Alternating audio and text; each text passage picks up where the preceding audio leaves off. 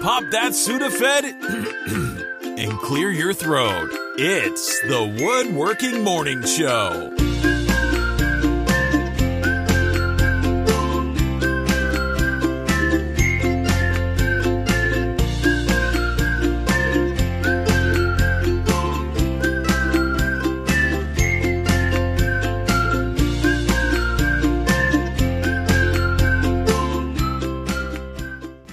You think people are used to us being late, that no one is here on time? We're usually the ish of the 9:30-ish. 9:30-ish. Okay, well, hey, I'm going to thumbs down you guys for not being here. What's wrong with you? Yeah, well, good morning, everybody. It is the Woodworking Morning Show. I feel like squished. No, you're perfect right where you are. Is that what happened? Oh. See? Oh, okay. I stand here. You sit there. That's how it works. So, good morning, everybody. I'm Mark. And I'm Nicole. And we are your tour guides on this tour Yes. of the world of woodworking. Yes, and see, my mug even says who I am. Oh, speaking of mugs, it's going to be a bad morning for the throat. I just got to warn you ahead of time. Anyone have one of these? You guys recognize old. this? This is old school Rockler right here. Rockler used to sell these router coffee mugs. And I have had this thing for ages, and I saw it in the laundry room because it's not like in my regular mug circulation, because look at it. It's all big and wonky. But I took it out of the cabinet, washed it up, and I'm like, this is going to be a good Friday show thingy. You have tried over the years. So I got this for you when we lived in California. And over the years, he's tried to get me to like get rid of it. I'm like, no, I'm not getting rid of this. And so I usually would just kind of put it in a cabinet or whatever. I gotta tell you, something looks like it's wrong with notifications. We have an incredibly low number of people watching. They just don't like us anymore. And low number of people in the chat, which is not typical. So something must be weird. What did you pick when you went live? I picked the correct one for the morning show. All right. Weird. Yeah. I don't know. Anyone know what's going on? Did anybody get a notification or... Let's see. What the heck is going on I'll let here? you know if I got a notification. But normally at this point in the show, to only have 3 people watching, something's wrong, Nicole. No. Yeah, I didn't get a notification. Check the Patreon thing. See if it's if I do have the correct embed. Yeah, let's hope. I mean, I know I picked the right one. I'm just wondering if something is whacked out. Bear with us. You know how this stuff goes. But something's definitely wrong with this one right here is the show. Yeah, there it goes. Hey, that's the show. Okay, well, whether one person is watching or 100 people are watching, we'll do the show anyway because we don't care. I mean, we care, but we do it because we love it. Well, the weird thing is, it says, I see the live stream offline. He says, no, do you see us? We're live. The weird thing is, I think a lot of people go to the live page, and for whatever reason, it does not show up on the live page now. I don't know. I don't know, YouTube. It is what it is. I guess we're just going to do the show, right? Yeah, let's just do the show. Okay, so if you didn't see the names on the little title card there, we want to thank some people who helped us out on Patreon. That's patreon.com/woodwhisperer. Charles McCready, Don's Woodies, Nathan Terapaki, and Neil Newman. Yay, so thank you so much for helping us out. You like these nice short lists of names now? It was a little out of control for a while. Yeah, Robert Murray says the link in Patreon is good. Yeah, I just redirected everybody from the live, the default live page. So it's just not sharing an event to the default live page. For whatever reason. That's just goofy. Well, I'm sorry, folks, if that's happening. It also, It also says it's unlisted. Why does it say unlisted? That might be my problem. Oh, so this is Nicole's fault. I understand now. Oh, no. Okay, so when it launched, no one got the notification because it's unlisted. Yeah. Okay. Well, should we just continue? Or is there anything we can do? I'm gonna unlist it, and we'll see what happens. Or you're gonna make it public. Yes. Wow. Good start. I don't know why. I copied defaults. Maybe you copied the one we just used for the guild meeting. Yeah, maybe. Okay. I'm just going to start answering questions because that's what we're here to do. Public. Boom. First question Publish. here is from Paul Engel. He says, I'm planning on adding an air quality monitor to my shop so I'll know when it's safe to stop using my face mask and turn off my air filter. The ones I've heard the most positive reviews about are the Dylos. The basic model of the DC1000 measures down to 2.5 microns. The added feature on the Pro model goes down to 5 microns. Will the extra 2 microns be value to my shop? Any ideas on a reference that will tell you the size of most shop-borne particles? Well, I have I think I've got the Pro model, the DC1100. That's this bad boy right here. I'm going to turn this on. It takes a little while for it to ramp up and start reading accurately, but you'll hear that? That's a little fan going. And what it's going to do is give us 2 numbers. The reading on the left is a small particle number. Can't remember exactly what the range is. And the one on the right is a larger particle number. And this is something that I use as a tool, just as Paul said, to kind of decide when it's safe to take a respirator off, just to kind of have an idea what the condition of the shop air is at that time. So which one is it? There's laser air. Well, that's what we're talking about. So he's got the DC1100, that's $199. Yeah. And then the Pro, Whew. I don't know, it's confusing. That's $260. That's why I'm asking you, because that one's battery operated. We don't need that we one. don't That's need- really expensive. Yeah. It's like $200. Anyway, let's answer this question. So the question is, what are the particle sizes, and do we need to go down all the way below, what is the number he said? Down below 2 and 2.5 microns. So I found some mixed information on this. There didn't seem to be a very simple definitive resource, but here's what I found. First of all, when I use my dust mask, that's the one with the pink particulate filters, that guy goes down to 0.3 microns, which is probably lower than we really need for wood dust. But the question is, what about that little gap that he mentioned? Let's see, this other one says, forget about the large chips and visible sawdust. Perhaps the most damaging element is the invisible fine dust, sometimes called coarse inhalable particles ranging from 2 to 10 microns, right? So there is something that says it is, maybe there's an argument to say we should look below 2.5. So if you want that Pro model, maybe it's not, a bad thing to get that.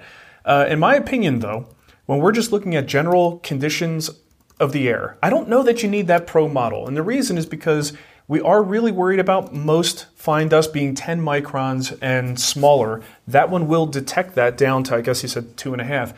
I think if you know that 2.5 dust is there, you could assume that the smaller stuff is there too, right? So just because it detects that small, I feel like it's close enough with the regular meter to just give you a general sense of how clean the air is. Whether you're getting those last 2.5 micron size ranges, even though those are the most dangerous, my point is if the dust shows that you have dust in the air, if the number shows you have dust in the air and you run the whole thing and you sort of clean the shop up, excuse me, Nicole.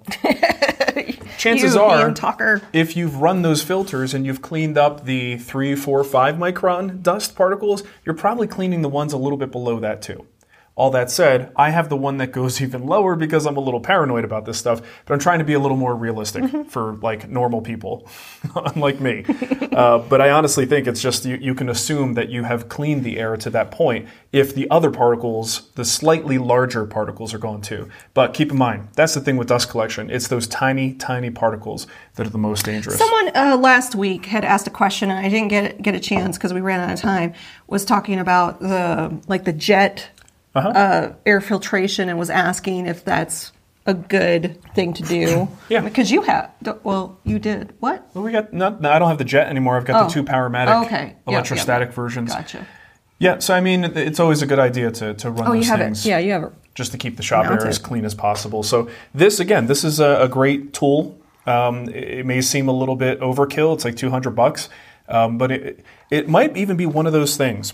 Like we should buy a unit for the guild and then mail it out to different people. The problem is it's a pretty sensitive tool and is easy to break. Yeah. So the idea being though, it really teaches you what works in your shop and what doesn't, how long you need to run certain things like air cleaners or what happens when you open the window. How does that impact air quality?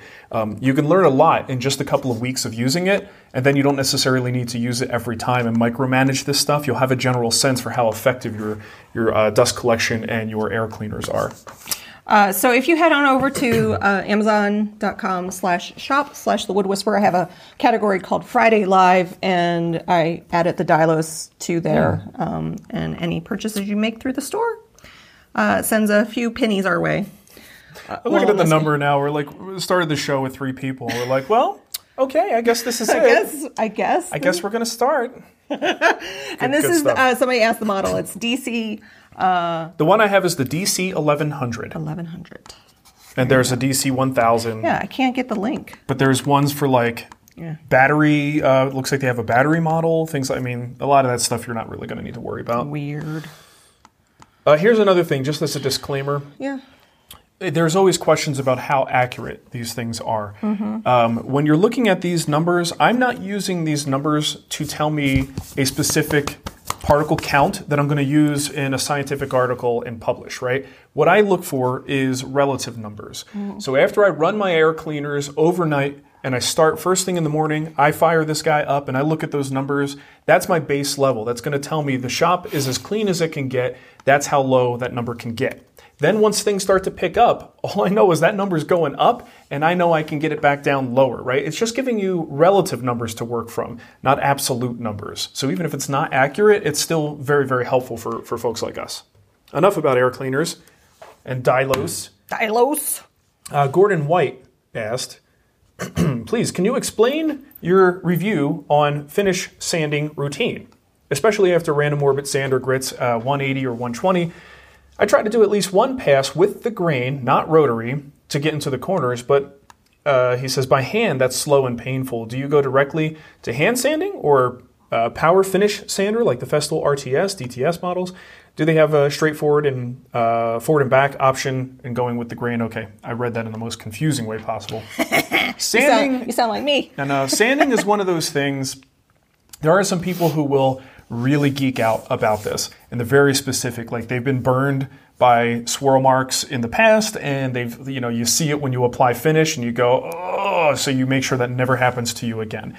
These are folks who are going to very carefully sand through all the grits, maybe with a random orbit sander. And then on that final grit, they're going to go with a sanding block with the grain and make good, consistent passes and maybe even count their passes to make sure they're getting all those little swirl marks out of there.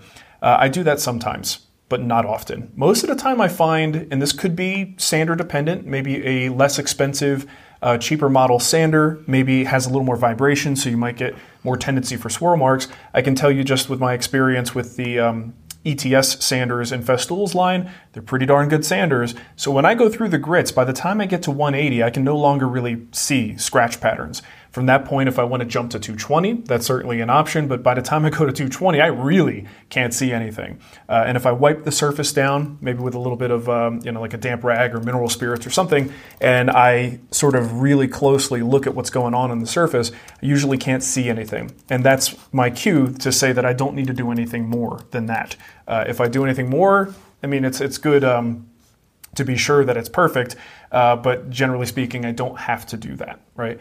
Now, if you do have a situation where you're seeing these scratch patterns appear at those finer grits, it could mean that you're not spending enough time on the lower grits, right? The goal of each grit is to get rid of the scratch marks from the grit before. So if you don't spend enough time at the 120, the 150, the 180, you may wind up carrying those scratches through, and now your 220 can't get those scratches out unless you sand really aggressively for a long time. So it's a matter of spending a lot of time at those grits. But again, an unbalanced sander, putting too much pressure, using sandpaper that's clogged up or maybe has a little dust particle on it or a chip of wood, like these are all things that can actually create big problems for you. So it's never a bad idea to hand sand and just kind of go over that surface as a last step with the grain if you are seeing problems. Hopefully you can get equipment and sandpaper that works well enough that you don't have to do that. We got a super chat here from Peter Dunphy. Dunphy, yes. Right, Peter, if you had a question, you didn't put it in the chat, but let me know. And then we got a nice super chat from Triple J Customs, Jose. Jose. Hola, Spags, I'm back. What's going on, Jose? How you doing? Actually, someone just brought up a question, or I made a point that I showed in the recent Rubio application video. Even if you don't care about Rubio, watch that because the finish preparation stuff is relevant to what we're talking about here. Stumptown mentions the pencil marks All right, so the pencil mark trick is basically taking a pencil, lightly going over the surface, the entire surface.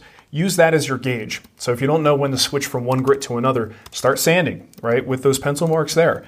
Once the pencil marks are completely gone and you go a little bit more, now you know you have thoroughly sanded with that grit, pencil marks are gone, change to the next grit, put more pencil marks on there. I use that every single time I switch grits because it just gives me two things. It's like a timer. It tells me when it's time to go to the next grit. It also tells me where I've sanded and where I haven't. So sanding evenly over a big surface is always a big deal. With those pencil marks, now I can see the spots. Okay, I've definitely sanded enough there. Let me make sure I just get everything evenly. I just want to say and give a big shout out to Bill Ockard in the chat. He just got laid off this morning. Oh, Bill. So sorry, I know man. Bill's not the only one. So if you're watching this and you're going through this crazy layoff process. I was listening to this morning. I just wanted to express my heartfelt Sympathies. Empathy. like he said they're fine, but it still changes your whole routine. I was listening to the Made for Profit podcast this morning, and they had a show about woodworking businesses, what you can do to kind of stay afloat. Weather the storm. To weather the storm, how to get aggressive about this stuff. It was a good show, but it had me thinking about this. And another thing that crossed my mind is a lot of the guild instructors. Yeah. We don't necessarily go for content creators. Like right now, there's a little bit of a grace period for people who make a living by making content where they're okay, right? Because there's still AdSense revenue coming in. Right. Now that is something that even for content producers may be drying up, right? Sponsors, tool companies, these companies are getting hit hard, and there's probably a lot of people who are counting on all those, not just the tools to review, but money, cash that's coming in. That's going to stop, right? Because everybody's getting hit hard. But the guild instructors, a lot of them are not content producers. Right. These are people who are building for clients who are probably getting hosed. Right? Because they're, if you're talking about high-end furniture, who are we talking about here? People who probably have stock investments. Sure. And guess what? They're not happy right now. Yeah. So what's the first thing to go? Luxury items. And then you got people like Philip Morley and Jory, and Daryl Peart, people who make custom furniture for a living who are probably going to be in trouble here pretty soon. So I don't know. If you're interested in any of those projects. Yeah, I guess if you were ever interested, now's a real good time. We're getting ready. We pay them quarterly. So we got a couple more days before the quarter's up and I have to issue checks. Sure, yeah, I guess.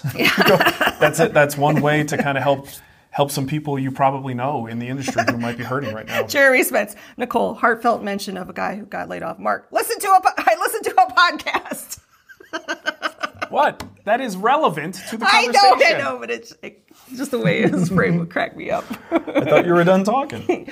You always think that. Yeah, just like I think the same. You must with be done. You must be done now because I'm going to talk. What question was I on? Who knows? Okay, so this is from Jeremy Long. He says, "Hey, Mark and Nicole, have y'all ever given any thoughts to hosting your own in-person guild gatherings like demonstrations or seminars? It'd be nice to actually meet other guild members." Clearly, this is a post-coronavirus question. Yes. Yeah, we've done meetups, locally. We've done some Denver meetups. But as far as demonstrations and things like that, it's hard to do. It's hard for me to do because it's a really big time sink. It's something I'd have to prepare for, put time into the actual preparation, then the day of the event.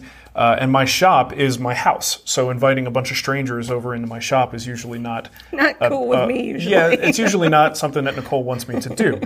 So anything local tends to be like, I've done demos at a demo, I should say, at the local Denver Woodworkers Association, I think it's called. Or is it Colorado Woodworkers Association? Anyway, the local Woodworking Association. Guild. So they have meetings at the Rockler store, so I've done a presentation there. That's probably going to be the extent of it for a while, only because, when your shop is attached to your house, just having people come over is a little bit of a liability that we don't like to do. So there's that. Okay. So Corey, he's planning to build a small bookcase for a friend's baby shower gift. I have a ton of walnut shorts I got from a moving sale, and I'm wondering if there's any issue in building the whole case out of solid wood versus plywood, since I have the stock. No problem at all. Bookcases can absolutely be made of solid wood. You got to think of a bookcase as, certain components are going to be problematic and certain ones aren't. So when you're talking about your top, your sides, your bottom, all of that, grain direction is going the right way, it's all going to expand and contract front to back.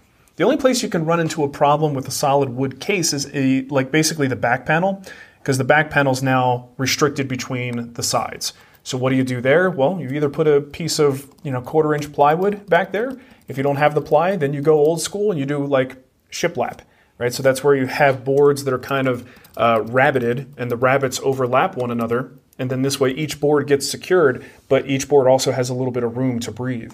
And even though they have room to breathe, the rabbets are overlapping, so there's no visual gap. But that's a classic way to secure the back of a cabinet or the back of a bookcase in this case. So no problems at all using solid wood as long as you follow traditional wood movement rules. Okay, I've got more here, 2 more. Yeah, more than that. Well, I was up at like 5:30, and I picked the questions at 5:30. What got you up at 5:30? I was up when Ava cried. Oh. And then after she cried, I was really up. Yeah. So then I just got up. Me, I'm like, I crawl. I'm like, just go back to bed. Go back to bed. Yeah. I crawl in with her and I fall asleep. Sleepy time. Yeah. Tony Tang says, "Hey Mark, does there exist such a thing as a good jigsaw or jigsaw blade? I got crazy tear out today from my DeWalt jigsaw and my new Bosch blade. And I tried blue tape, adding a backer board, and nothing worked." Part of the problem with the jigsaw is just by nature, it's a rough cutting tool. Yeah. It's aggressive, it's jumpy. A lot of the teeth are pretty aggressive. So sometimes I've even used like a metal cutting blade if I'm cutting plywood, right? The metal cutting blades have those really teeny tiny teeth, and you got to go slow. And it's not something you're going to do a lot of, but if it's a real sensitive cut and it's the only tool you could use to do it, sometimes that can work. You can also get, I'm sure Bosch has these. I know Festool branded blades come in very high tooth counts, very fine teeth. That's what you want.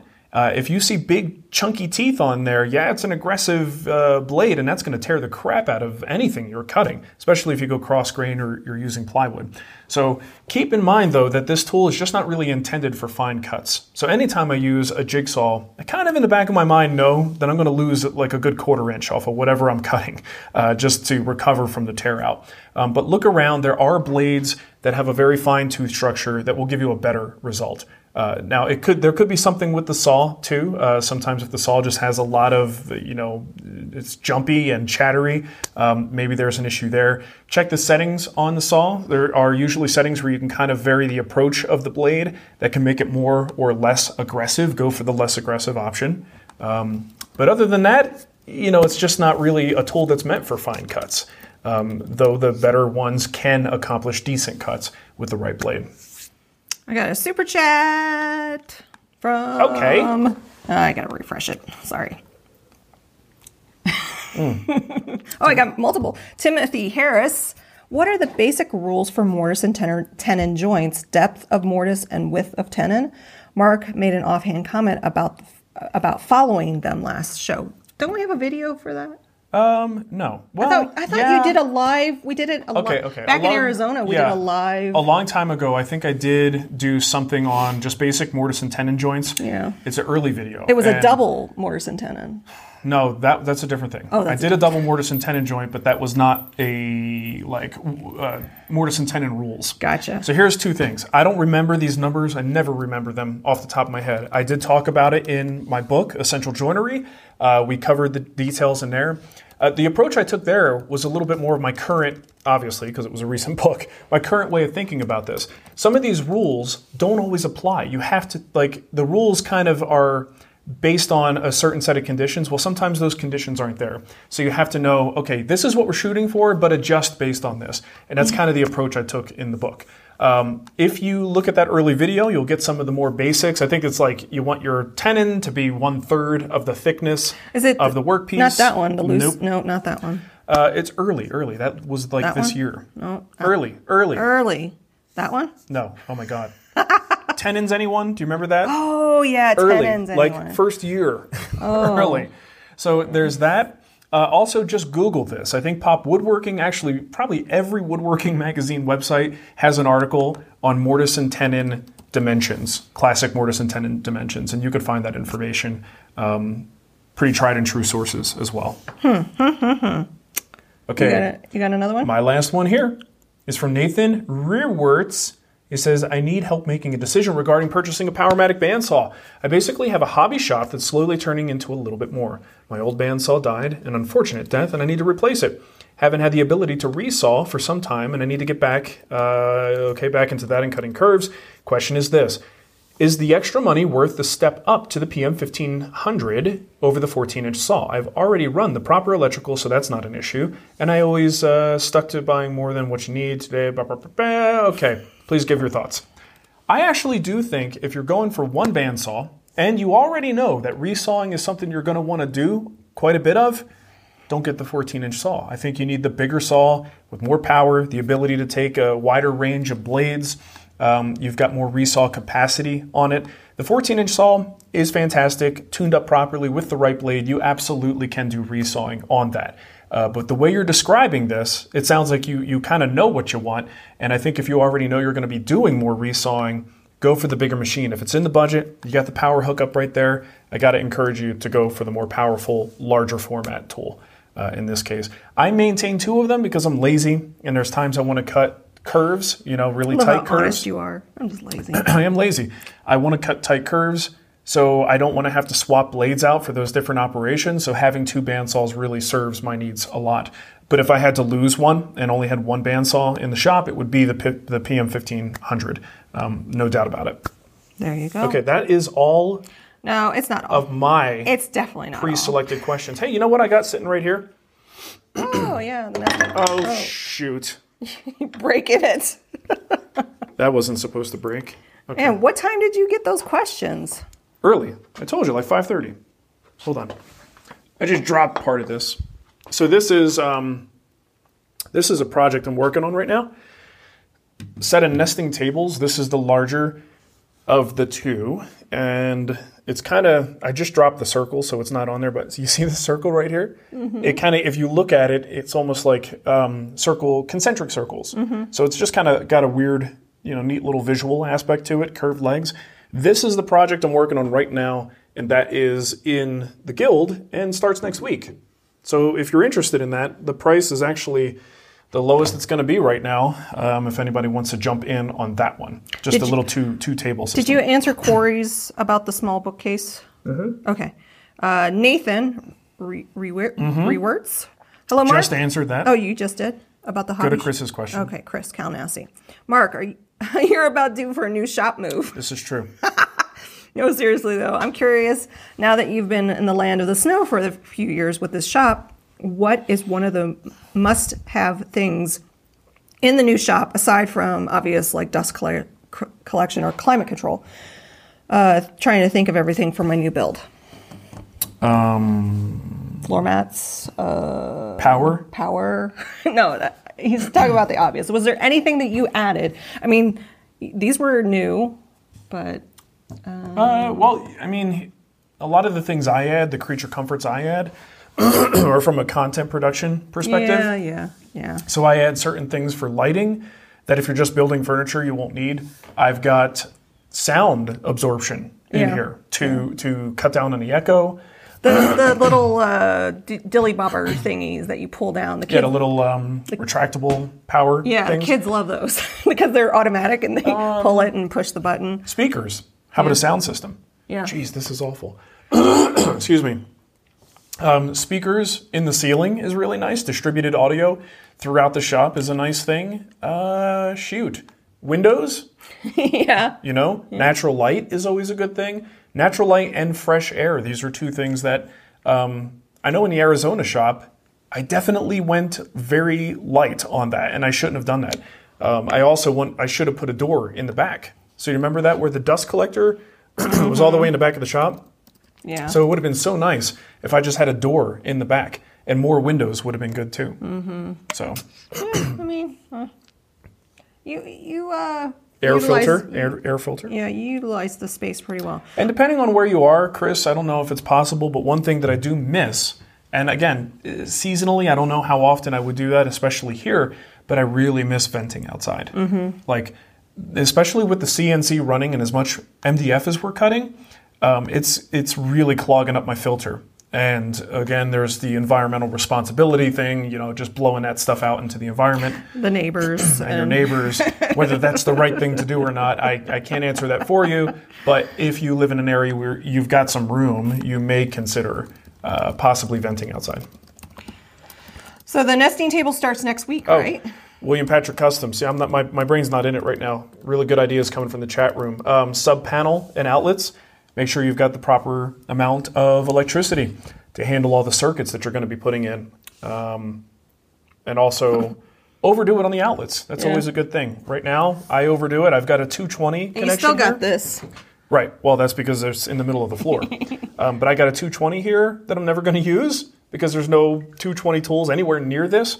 But it's there because if I ever wanted to reconfigure, I've got an outlet here.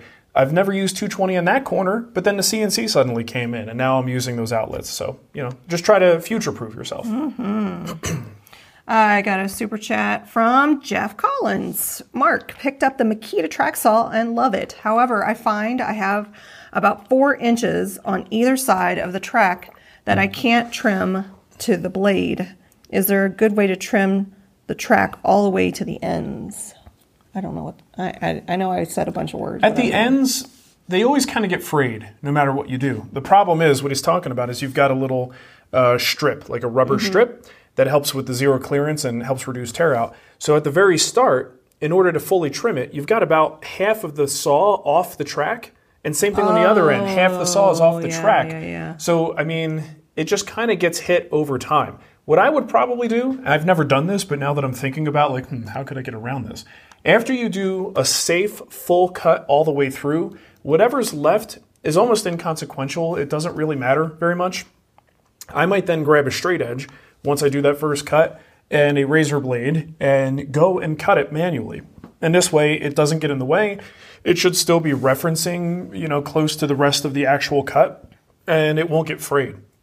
Because part of the problem is once it starts to get frayed, the adhesive can start to let go, and that's where it starts to come off. So if you could, I'm processing liquids here. Yeah, I know. I can talk. No, it's okay. If you... I'll just suffer through it. You don't say a word. If you cut that stuff away ahead of time, then maybe it won't contribute to the thing becoming, coming off of there. So, hey, Ian, the Barefoot Woodworker, who's in Australia, it's 2 a.m. He's in the chat. Oh, nice. Hi, Ian. What are you doing up? Go to bed. Maybe he doesn't want to go to bed. Maybe he's a night owl. Yeah.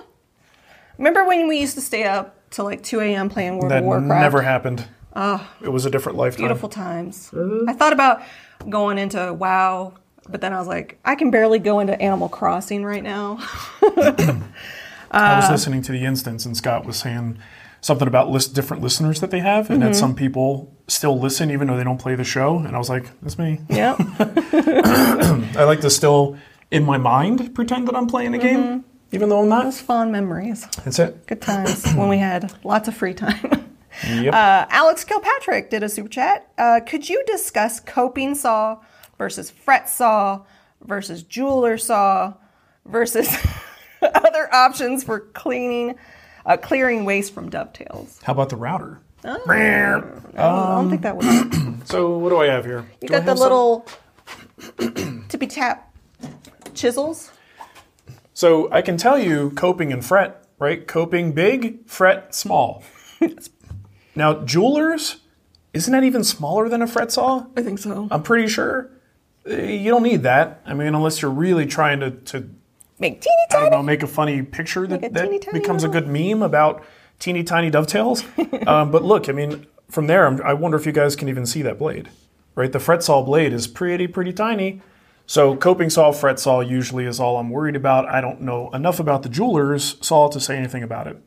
But generally speaking, coping saw is going to do like 90% of what you want to do. If you're getting into really tiny pins, you may have to do the fret saw.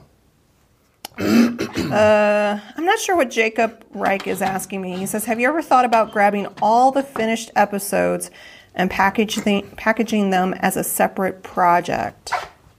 That way we have reference to finished strategies and not the entire project. I want to watch you finish the white oak, but I really don't need the nesting tables.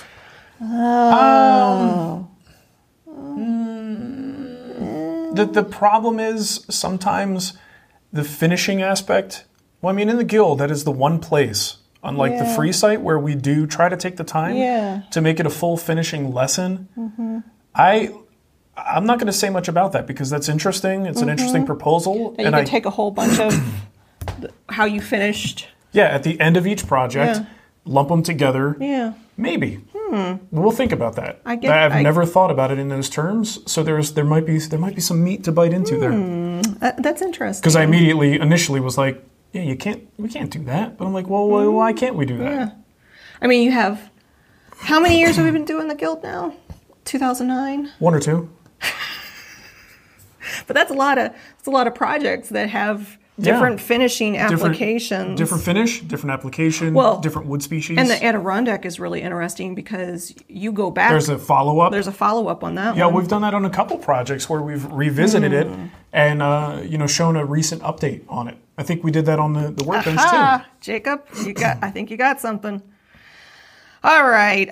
Hey, Darth Marcus is in the. Did I miss Nicole calling Mark a punk again? When'd you call me a punk? You are a punk. I am, but when I don't know. I don't know. I don't think you did it today. I didn't do it today. I'm sure I'll do it eventually. I got a question from Dan, Plan D Woodworks. Super late question. Sorry. I just thought of it on the toilet this morning. Oh, that's good. Your question smells like poop, Dan. I realized that I only have twist bits in my shop, and I've been thinking that I should get a good set of brad points. I agree. Number one, do I need brad points? Yep. Number two, got any good suggestions for brands easily available in the U.S.? Lee Valley, maybe, or isn't Lee Valley Canadian, though? They're Canadian, but they've got warehouses in the U.S. Yeah. Or is there a point of diminishing returns after At least I think they do. Don't they have a place in New York? I don't know. Anyway, go ahead. Or because it's like Niagara Falls area, right? Well, yeah, that's where the border is. Niagara Falls. That's where the border is. Niagara Falls. Is there a point of diminishing returns after you spend a certain amount? Yeah, I mean, kind of. There can be, and there's really expensive like titanium ones. Lee Valley's bits, I actually did a video on this one about premium brad point bits. There's a bunch in Amazon. Yeah, well, the thing is, those are the ones, a lot of those, I can't speak for them all, but most of the ones where you see a big set and it's pretty cheap, those are the ones that are going to burn. They're going to start to blue on you, and they wind up being toast after a while. This one's $71, and it has pretty good ratings. Fish brand. Yeah, that one looks pretty decent. DeWalt has a set. So I kind of got tired of buying these sets over and over and getting bits that burn, so I bought the ones from Lee Valley. They're expensive, but if you add how many times I've replaced certain bits, it was actually well worth it. So they've got those ones, I think they're titanium tipped or whatever, but they're really, really good quality. I personally think if you're into fine woodworking, if you are sometimes drilling visible holes, you are going to want clean entrance and exits. And a brad point bit is a really good way to accomplish that. Also, a lot of times with very precise woodworking, we need to have pinpoint accuracy on where that drill is going. So if you have a crosshair, you want to be able to hit the center. That's hard to do with a twist bit. So the brad point bit has the spurs on the outside and that little point. That's how it gets its name, is that little point in the center. And you could really nail a very specific drill location. It's hard to do with any other kind of bit. So I do think they are maybe not a necessity, but they're pretty high up there for drilling operations and furniture. So the chat room is saying that this fish brand they really like it. It's not cheap, but it looks like you get a decent number of bits, and the price isn't. I hear Ava screaming. I'll be right back. The price isn't ridiculous. I'll grab it. Okay. So you don't drop it hard. Okay. The price isn't ridiculous at $70, so that looks like it could be a good, decent buy. Whoa. I'm trying not to make noise with her microphone, so forgive me. Okay. I'm just reading through questions here. And this is where you guys go, yeah, it's always better when Nicole's here.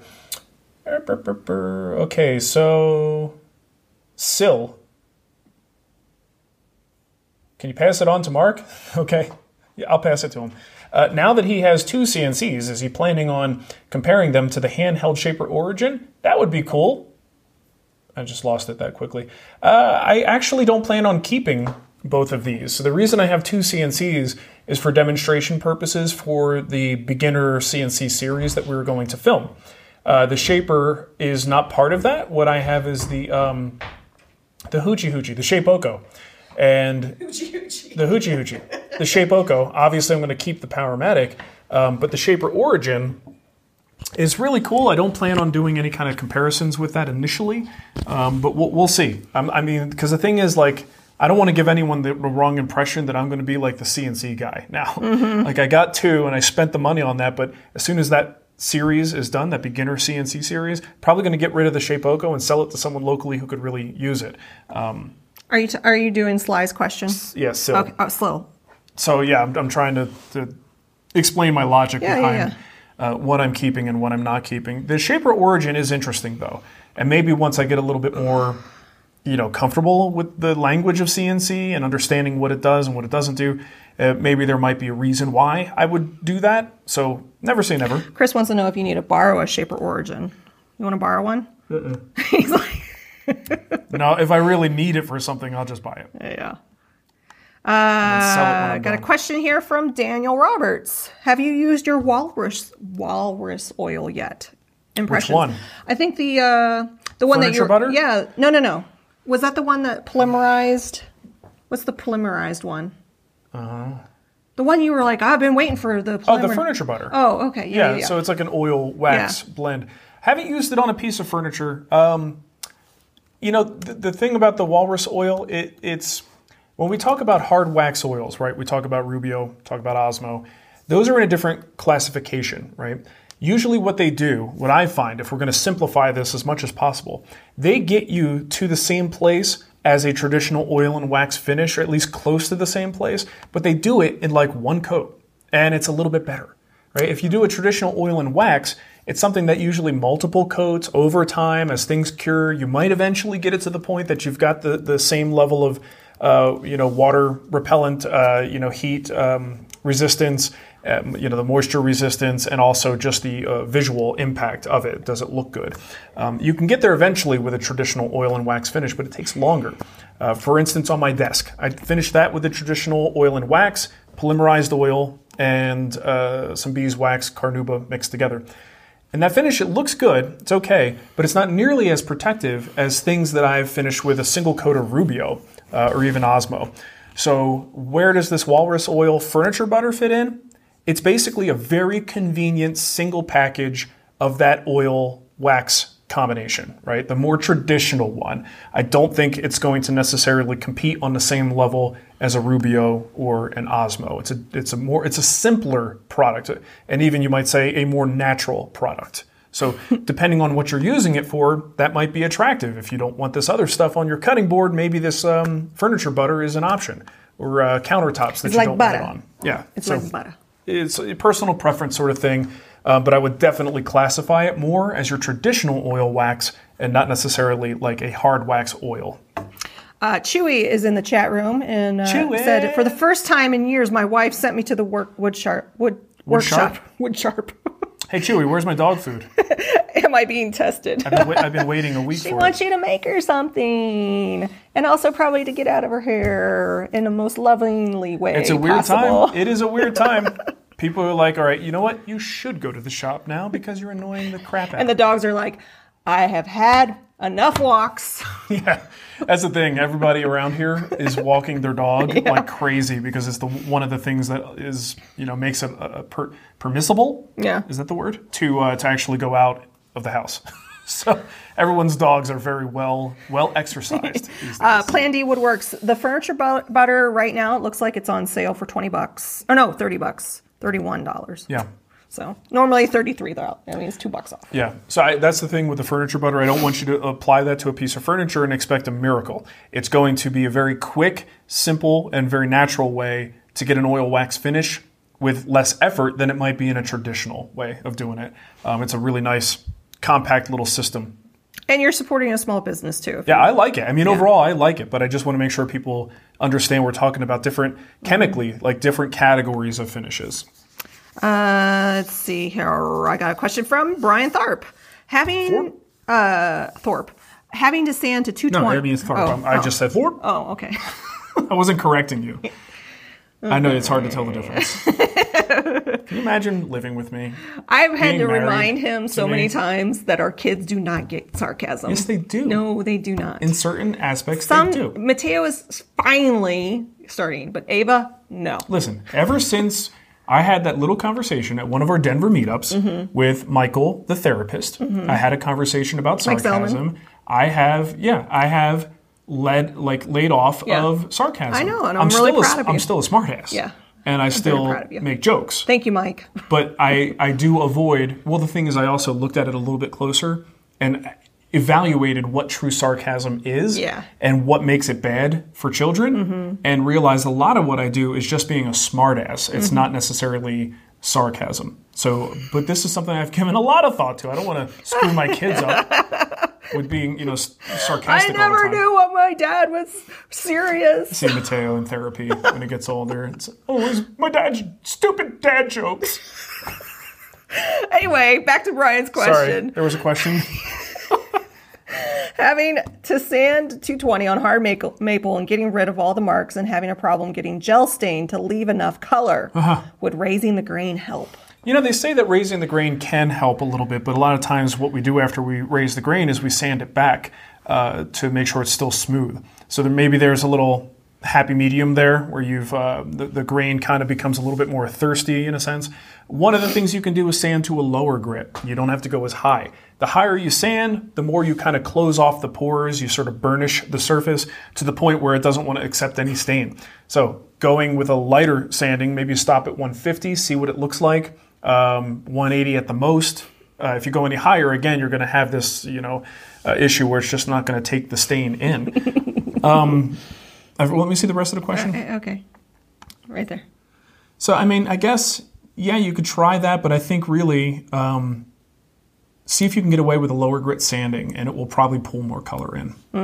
Also consider maybe different types of stain. Maybe the gel stain just isn't giving you the color you want. Maybe you want to look at some kind of dye, but then you got to worry about blotch. It's a whole thing with maple. Steve, I was going to call him Steven. Steve. Speaking of Rubio and Osmo, can you compare the two and what the coverage is like? I'm planning a dining room table.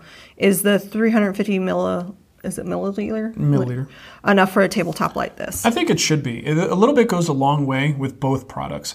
Comparing them is a little bit tricky because Osmo's product line is a little bit more vast. Like they've got a variety of things. So it depends on which Osmo product you're talking about. There's also not just different products, but different application methods. Some of these Osmo products can be, just sort of spread on like Rubio. Spread on, distributed along the surface, buffed in, and then wiped off. That's one method. But there's also rollers that you can use to apply it. You can get a thick coating on there. You can't do that with Rubio. So the whole thing with Osmo is it just kind of depends on which product you're talking about and which application method you choose to use.